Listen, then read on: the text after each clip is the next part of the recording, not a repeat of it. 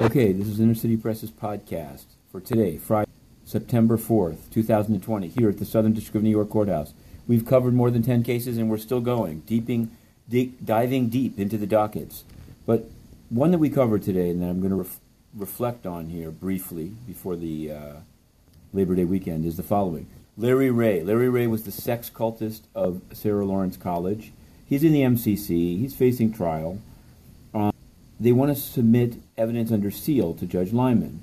Inner City Press filed opposition. It was received by the judge.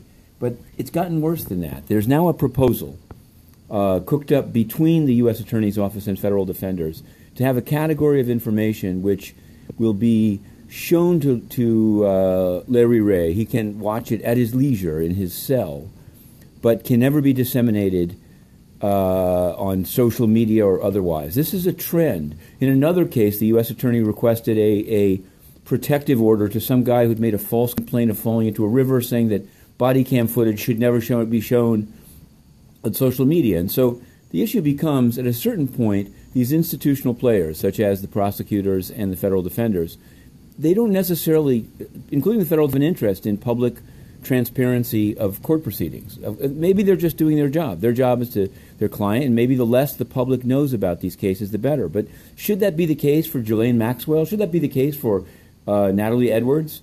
Should that be the case for Michael Avenatti? These are all cases in which Inner City Press is pursuing information, and we're doing it really without regard to partisan politics of any kind. We just think it should be public. And, of course, judges have to balance the due process rights of the defendant and I guess the rights of victims in the case of the Larry Ray material, some of which are videos, blue videos, videos of confessions. The government tried to say that these are confessions that cause the person to break down or humiliating. All right, but at what point, what does it mean for a criminal justice system to be transparent to the public? That's our question for next week, and we'll continue. Until then, Inner City Press, Matthew Russell Lee, The 2-Minute Drill.